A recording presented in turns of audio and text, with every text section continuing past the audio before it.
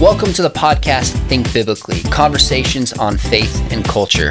I'm your host, Sean McDowell, Professor of Apologetics at Talbot Theological Seminary, Biola University. And I'm your co-host, Scott Ray, Dean of Faculty and Professor of Christian Ethics, also at Talbot School of Theology at Biola University. Today we have a unique guest, a friend of mine by the name of Victoria Robinson. We actually met about 6 or 8 months ago on a trip of leaders to Israel. And my wife and I sat down with Victoria, had a meal, and just heard her story. And I was so blessed. I was so encouraged. Instantly asked her if she'd be willing to come on the podcast, and she graciously said yes. She's become a real influencer in the pro-life movement for a number of years, was a pregnancy resource director, and now is working for a ministry called Save the Storks. Victoria, thanks for coming on the podcast. Oh, thank you guys. I really appreciate you having me, and it's an honor to be here. Let me just start by asking about your story. What's your heart and what's your passion behind the pro-life movement? Well, I got involved in the pro-life movement because of my own personal experience. A little over 30 years ago, I was a single mother with 2 little girls. They were, at the time, about 18 months old and 3.5. Their father, their biological father, and I were married for 5 years, and he decided he didn't want to be married anymore. So he completely just abandoned us, and it was just me and these 2 little girls. I was a single mom and trying to figure out how I was going to navigate actually just as something as simple as putting food on the table for them because we weren't getting any support from him. So I was in a very delicate position. I was struggling as a single mom, and I loved my girls dearly, and I knew that they were my sole responsibility, and I had to do whatever I had to take care of them. So about, I guess, maybe 6 to 9 months after their father left us, and I met someone at a gym. I was working at a health club for 12 to 14 hours a day, and dropping them off every morning at 6 a.m. at the daycare and picking them up every evening around 6 to 7 p.m. It was really heartbreaking. So when I met this guy, I was in this very vulnerable position and fell madly in love with him pretty quickly. Both of us, we just fell in love, thought, oh my gosh, we're going to be together. I want to marry you. All those conversations that take place when you're so sure you've found the one. And about 9 months into our relationship, I discovered I was pregnant. So instead of being excited, my boyfriend was first of all shocked. And I was kind of shocked myself by his reaction, which was, right now you're already struggling as a single mother. We're not even married. I don't want to have a baby right now. It's not good timing for me, et cetera, et cetera.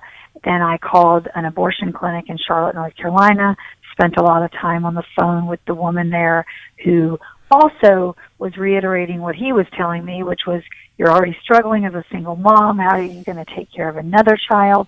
This is not a good situation for you. I agree with your boyfriend. The best course of action is an abortion. So going back and forth with them for a couple weeks, I decided they were probably right. And I scheduled an abortion on a Saturday morning, hired a babysitter who came to stay with my daughters. I told the babysitter I was going shopping at the mall for some big sale, and could she stay with the girls for several hours, and she did. I left, drove myself to the abortion clinic because my boyfriend was out of town he was working, so he couldn't even be there to take me. And I went alone because I was too ashamed to tell anybody. Any of my friends, my family. I didn't want to tell anybody number one, that I was pregnant, and number 2, that I was headed to an abortion clinic. So I did the whole experience happened on my own. So when I got to the abortion clinic, I met with the woman in the first room that takes your money, and I used a fake name too, you guys. That's, all these things now looking back, it's like red flag, red flag. You don't want to tell anybody. You're using a fake name because you don't want her to know your real name. And you can't even look at anyone else that's in that waiting room, although all of you are there for the same reason. So all of these things should have been a clue to me that what you're about to do is not the best decision for you. But I continued on that journey, and she said she was very, very sympathetic with me. And I told her my whole story again. I was crying, and I was saying to her, "Are you sure this is okay? I've got 2 other children, so I know that what comes from a pregnancy is a child." And she said, "But you're so early. It's just right now, it's a blob of tissue. It's basically a clump of cells. It's not even a baby yet. So you're young, you're early. Leave here, never think of it again, and you're going to be just fine. This is the best choice you can make." It was all this sympathy and compassion. Then when I handed her the $350 cash that she needed for the procedure, she took the money, wrote a receipt, looked at me and said, "Now, if you change your mind when you're on the table, just know this, you're not getting your money back. We don't give refunds here." Wow. I mean, her whole countenance changed. So I walked out of that room, sitting in the waiting room with all these other women, and just no one was looking at each other, you guys. No one. Everyone's head was down. There were magazines, and I remember magazines on the table, the current magazines, maybe People and things like that, or whatever they were at the time. And no one picked any of them up. Everyone sat there with their heads down, not looking at each other. So they called my name, brought me back, and I went into the room. The doctor came in, and I was still crying. I was lying on the table. I was in position, and I said, "Are you sure this is okay, doctor? Am I doing the right thing?" And he said, listen, I don't have time for that.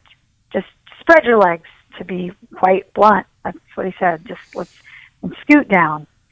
And the machine came on. I heard the machine, and it was over within a few minutes. And I just cried and cried. And I saw them at the table.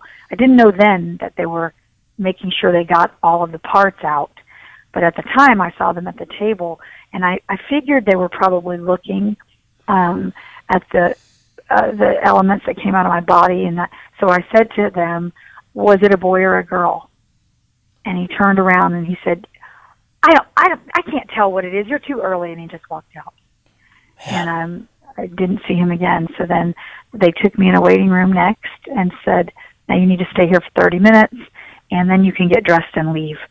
In the room they took me in, if you can imagine, it was like, you know how the old days, it was all these hospital rooms when you see those old Army movies and all the guys are on cots in a big long room. It was the same way. It was all of these women. There were no curtains up. It was just all of these women on cots. And the wailing in that room, I will never forget.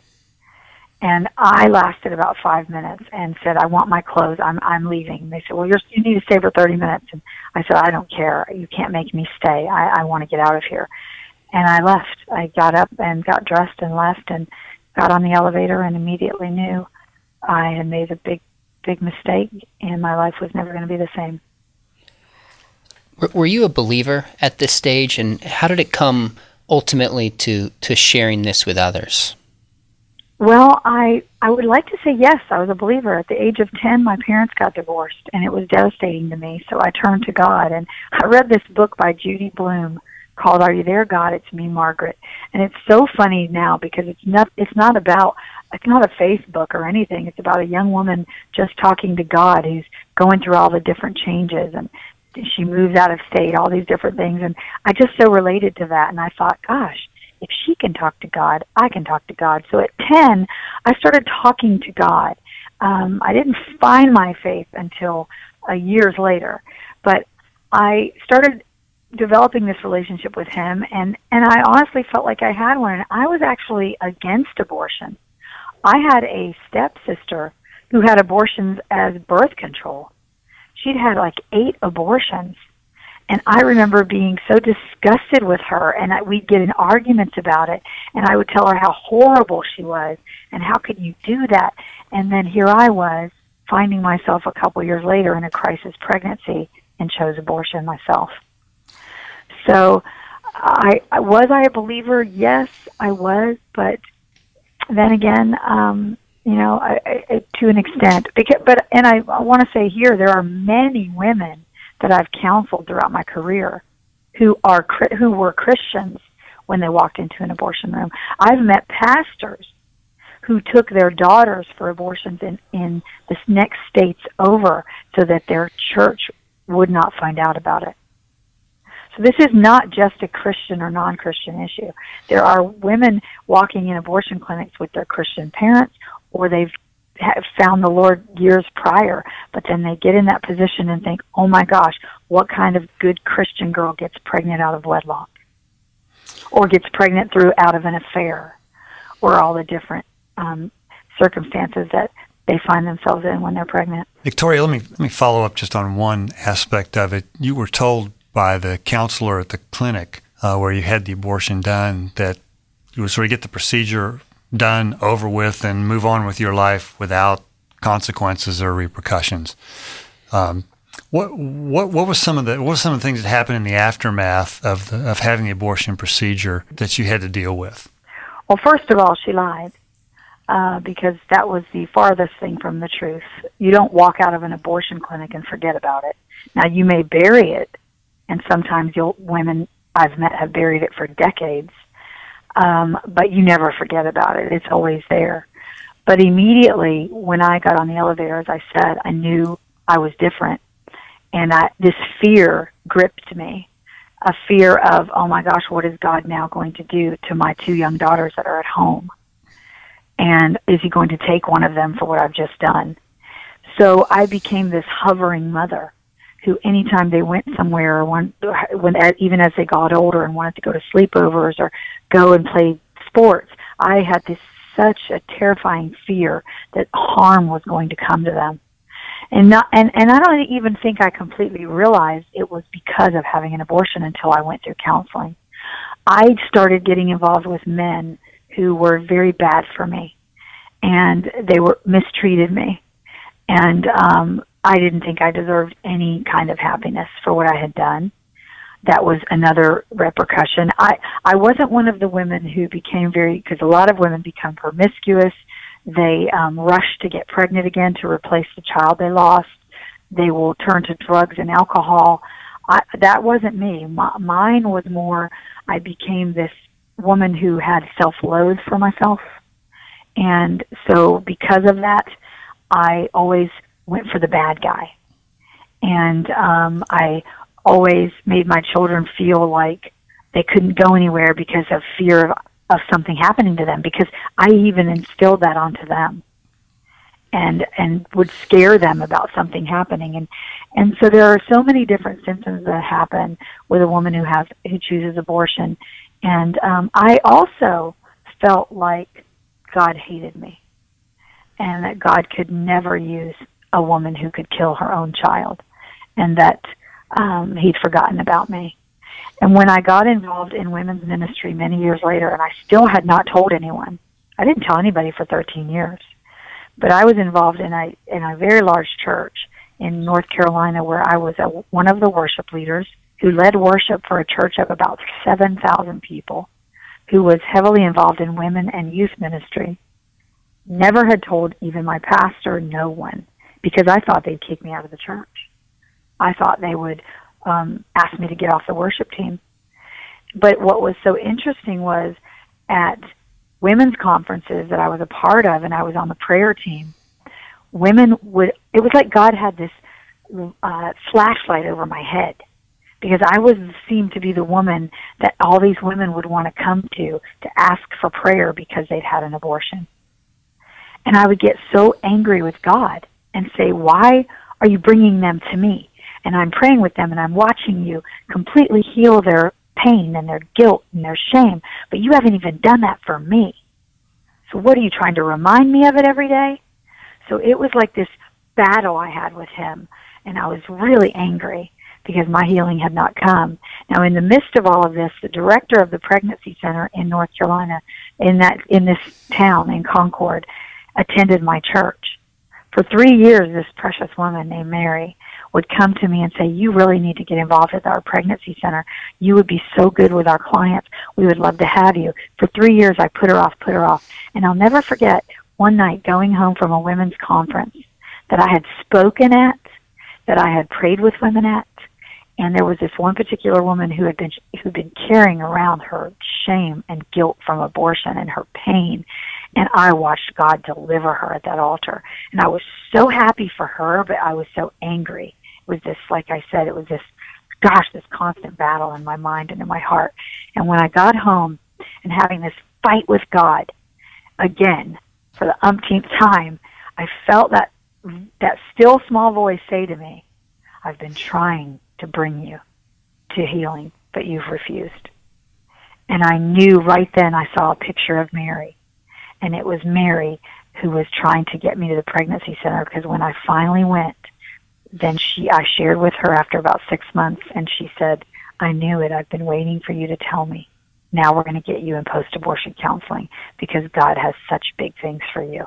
But you've got to go through your healing before he can complete it. How long after you sort of got involved with the Crisis Pregnancy Center, what did that healing process look like?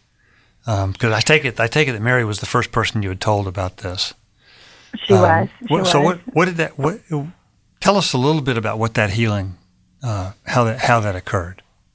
I think it started with Mary. It started with her because she didn't condemn me.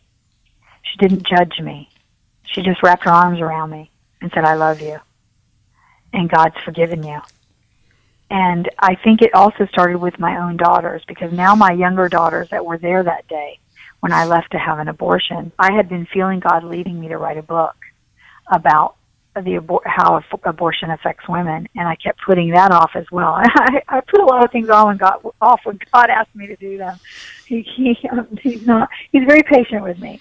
But I had come home from being at the pregnancy center, and I was looking at those baby models of the stages of a baby's development, and I looked at 6 weeks and 10 weeks and 8 weeks, and the heartbeat is already detected, and eyelids are being formed in the eyes, and I just, was just sobbing. And so my daughter came into the car because I had been sitting in the driveway, and she said, Mommy, what's wrong? You're scaring me. Did someone die? And I said, yes, and I need to tell you. And I told her. And another part of my healing was telling her and telling my girls, because she did the same thing Mary did. She took me in her arms in the front seat of that car and cried with me and said, and she was only like 14, 15 years old, and said, Mommy, I've forgiven you. Jesus forgives you. It's okay, Mommy. You could have told me this. Do you think anything you've ever done is going to change how much I love you?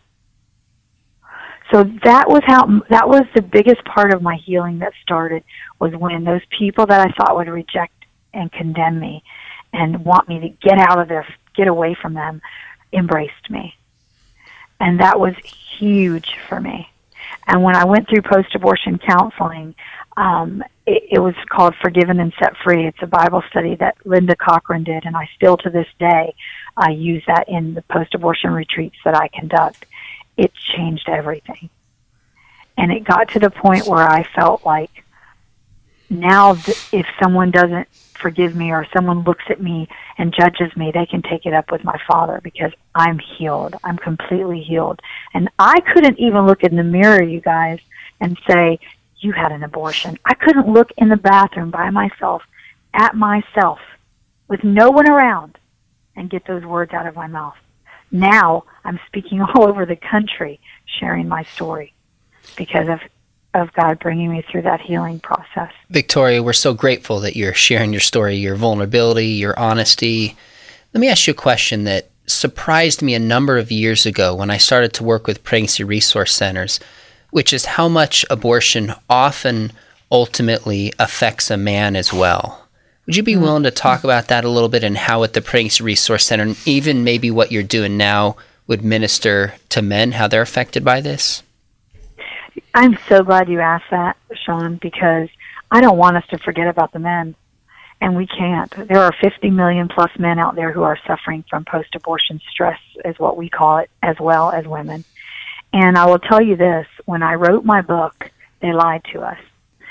The father of my aborted child and I knew still a lot of the same people a decade later. And I felt really compelled to call him, to tell him that this book was going to come out and it was going to be out there. And I just felt like I owed that to him. But for all the years leading up to that, over a decade, because we had not spoken about it ever. We broke up, which, by the way, 9 out of 10 times where an abortion occurs, the couples break up. He was telling me, we got to stay together. I love you. Let's get married later. We'll have kids later. You know how much I love you and the girls. And I thinking, okay, this is what's best for us. Well, guess what? We were broken up 9 months later. We never looked at each other the same. The abortion was a constant reminder of what we'd done. So it just was never the same. So I called him to tell him. And when he heard my voice on the phone, all these years I thought I was the only one carrying this burden. All these years I thought I was the only person in this scenario that was affected by what the choice we had made. And to be frank, all he had to say to me was, don't do it, and I wouldn't have done it. But all these years I thought, he's just going on with his life and doesn't even think about it. When I called him and he heard my voice, he just sobbed. Wow. He said, I have been waiting for this call for years. I've been hoping and praying someday I would be able to see you or talk to you to tell you how sorry I am and how this has haunted me for years. I'm in therapy because of it. I can't let go of it. Can you please forgive me? And at that moment, I'm going to be honest with you, up until then, I don't think I had a lot of sympathy for the men involved. Because of my own experience, I figured all men are like that, which now I have come to learn. There are many men who beg their wives or their girlfriends not to go through with an abortion. My brother is one of them. And yet they went through with the abortion. So there are a lot of men, whether they pressured a woman, paid for it, drove her, insisted, whatever the case is, they are still suffering afterwards. So he cried and cried, and we had this beautiful conversation where we forgave each other. And it was when I hung up the phone from him that I realized, oh my gosh, Lord, these men are hurting too. So it isn't just about women. And I don't ever want to forget men. When I travel and speak, men come to me at the book table and they thank me for mentioning them.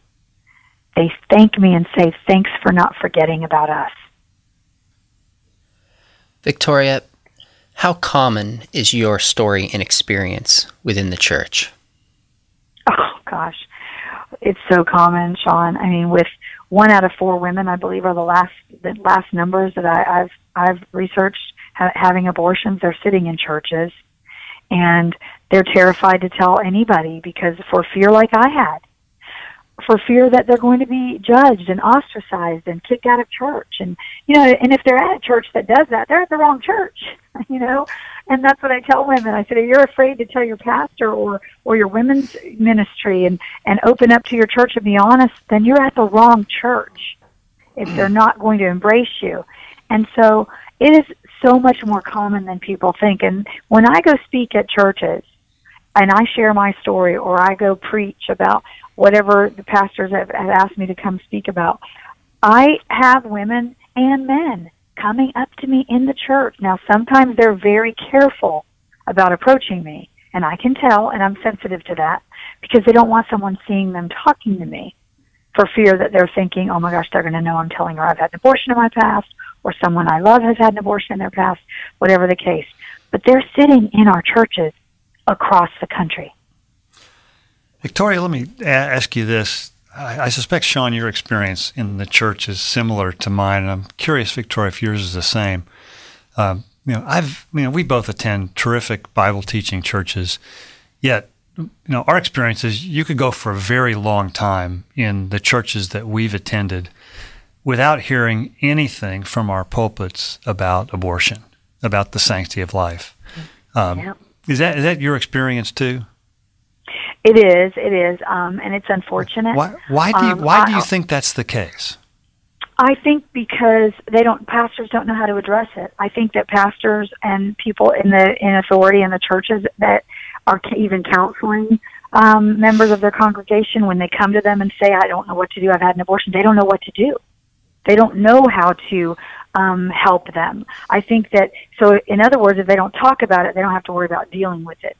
And let's face it, in some churches, there are pastors who are so afraid of offending someone, they don't want to talk about certain issues. That's why, honestly, I wish I was booked every single Sunday in a church all across the country.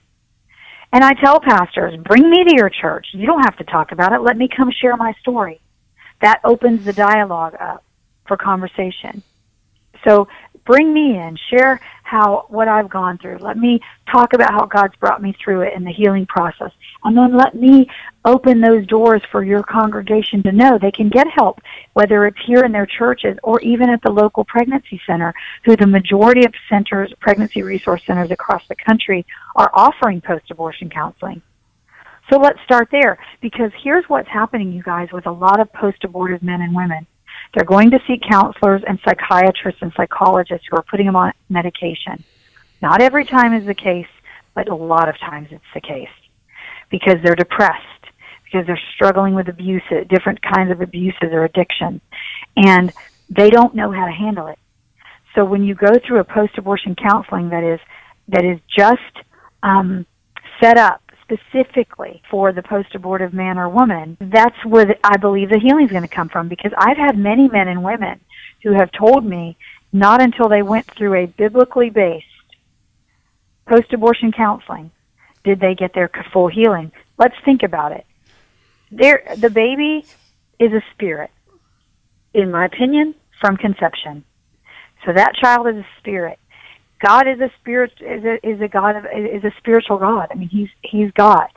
How are you going to fill that hole that's created by when that baby is taken through drugs, through anything else but God filling that hole and just covering that wound and healing it?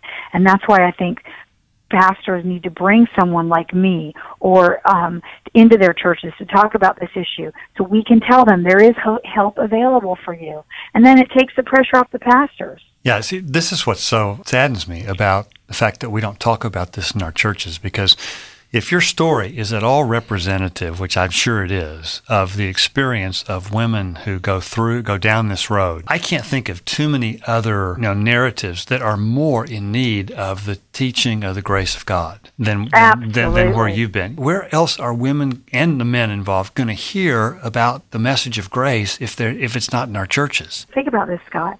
They're sitting in churches for decades, sometimes years and years, sitting there in their pain of abortion and their past, yet no one's talking about it. What does that reiterate to them? What message is that sending? They don't even want to talk about it. Why would I talk about it? Because they even know how horrible it is, the unforgivable sin. The silence it's a silence of judgment. It is. That's perceived that way. It is a silence of judgment. That's a great way to put it. It really, truly is. And it's got to be talked about. It must be talked about, because they are 100%. I have never gone to a church, never, and I speak a lot, not as much as I'd like to, because I'd like to speak every day if I could. That's how much I know the message needs to be heard. But there has never been a church or a women's conference or even a youth conference or on a college campus, wherever I've spoken, never have I gone somewhere where I have not been approached afterward. Never. How would you assess just kind of how the pro-life movement is doing today? Are you encouraged by it? How many young people came out, millennials and Gen Zers, to the March for Life? Are you discouraged? Give us a sense from inside how you see the pro-life movement on all fronts doing today. I am encouraged by it, Sean. I really am. I think that if more people like myself and others like you guys discussing it here, I think as we continue the conversation, it's going to grow and grow and grow as well. And so I would say that I'm very encouraged. I think one of the parts that's still missing completely, though, is talking about the men. We're creating conversations about the women who are post-abortive more and more, but we need to not forget about the men. That's something that I'm very passionate about. And with Save the Storks, we're working on different campaigns to address the men as well. But I am encouraged. The bottom line is that we serve a God who wants the truth to be told. And I don't think there's any stopping him. And I think that as long as he's got willing participants like myself, like you guys, who are willing to put ourselves out there and talk about it, and sometimes not be real popular with everybody, but that's okay. It means we're doing something right. then I just think that the movement's going to grow. Now, I do believe the conversations have to change. I have never been one who advocates holding dead babies, dead aborted babies on signs and putting them in women's faces. I have never been one of those people. Maybe others would argue that it works, and they feel that that's what they're called to do. That's fine. Go ahead if that's what you feel called to do. I, however, am a post-abortive woman. And before I came to healing, the last thing I needed you to do was stick a dead baby in my face. I already knew what I did. I was already dealing with it. All you were doing was just making me feel more guilt, more shame, and more silent. So I just think that we have got to shift the way we view how we operate in the pro-life movement. On that note, let me ask you a final question before we wrap up. Can you tell us just a little bit more of what you're doing with Save the Storks and your ministry today? I would love to. I am still speaking across the country. I'm still continuing to share my message and my story in different venues. And what I am doing now with Save the Storks, which I met the founder, Joe and Ann Baker are the founders of Save the Storks, and you can find out everything about them at SaveTheStorks.com. And I would encourage you to go there. We just released a video campaign last Tuesday that's I think over 2 million views now already, and over 30,000 shares on Facebook. It's just exploded, and I would encourage everyone to watch it. But what I am doing with them is, when I met Joe and Ann Baker several years ago at a conference, I loved what they were doing, the vision of taking these mobile Mercedes Sprinter vans that were outfitted with state-of-the-art ultrasound equipment to the women. And we live in a fast food mentality country today.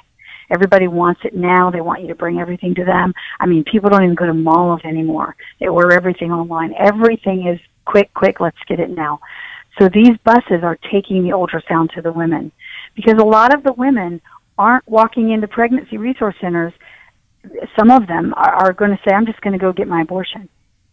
But if there's a bus, which is what Save the Storks offers them for free, without judgment, without fear, and with a medically trained staff to do a free ultrasound, they're more likely going to walk on a bus. And as a matter of fact, 4 out of 5 women who walk on a Storks bus choose life. Heartbeat, when a woman hears the heartbeat of her child, it's very difficult to deny that's a living human being, a breathing human being. So it takes that head knowledge and makes heart knowledge. So I am so excited to be involved with them as their Director of External Relations, and my job with them will be just meeting the people, handling the media, handling interviews, and working with donors. And I'm just so excited about the opportunity that's been brought to me by them. And I think it's going to be, they have partnerships with pregnancy resource centers across the country. So that is just a natural fit for me, because I've been a pregnancy resource center director for almost 2 decades.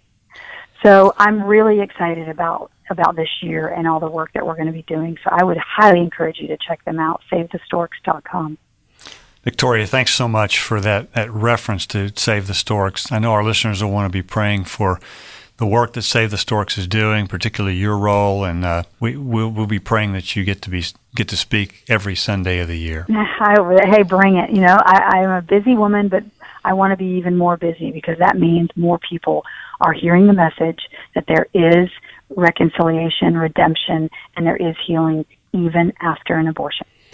I want to encourage our listeners definitely to go to SaveTheStorks.com and go tell your local pregnancy resource center about Victoria Robinson. I spoke just last week at our local PRC, and I'm going to email the director and say, hey, you need to check out my friend Victoria, because we are so thankful for your story, for your courage, for your clarity, for your boldness.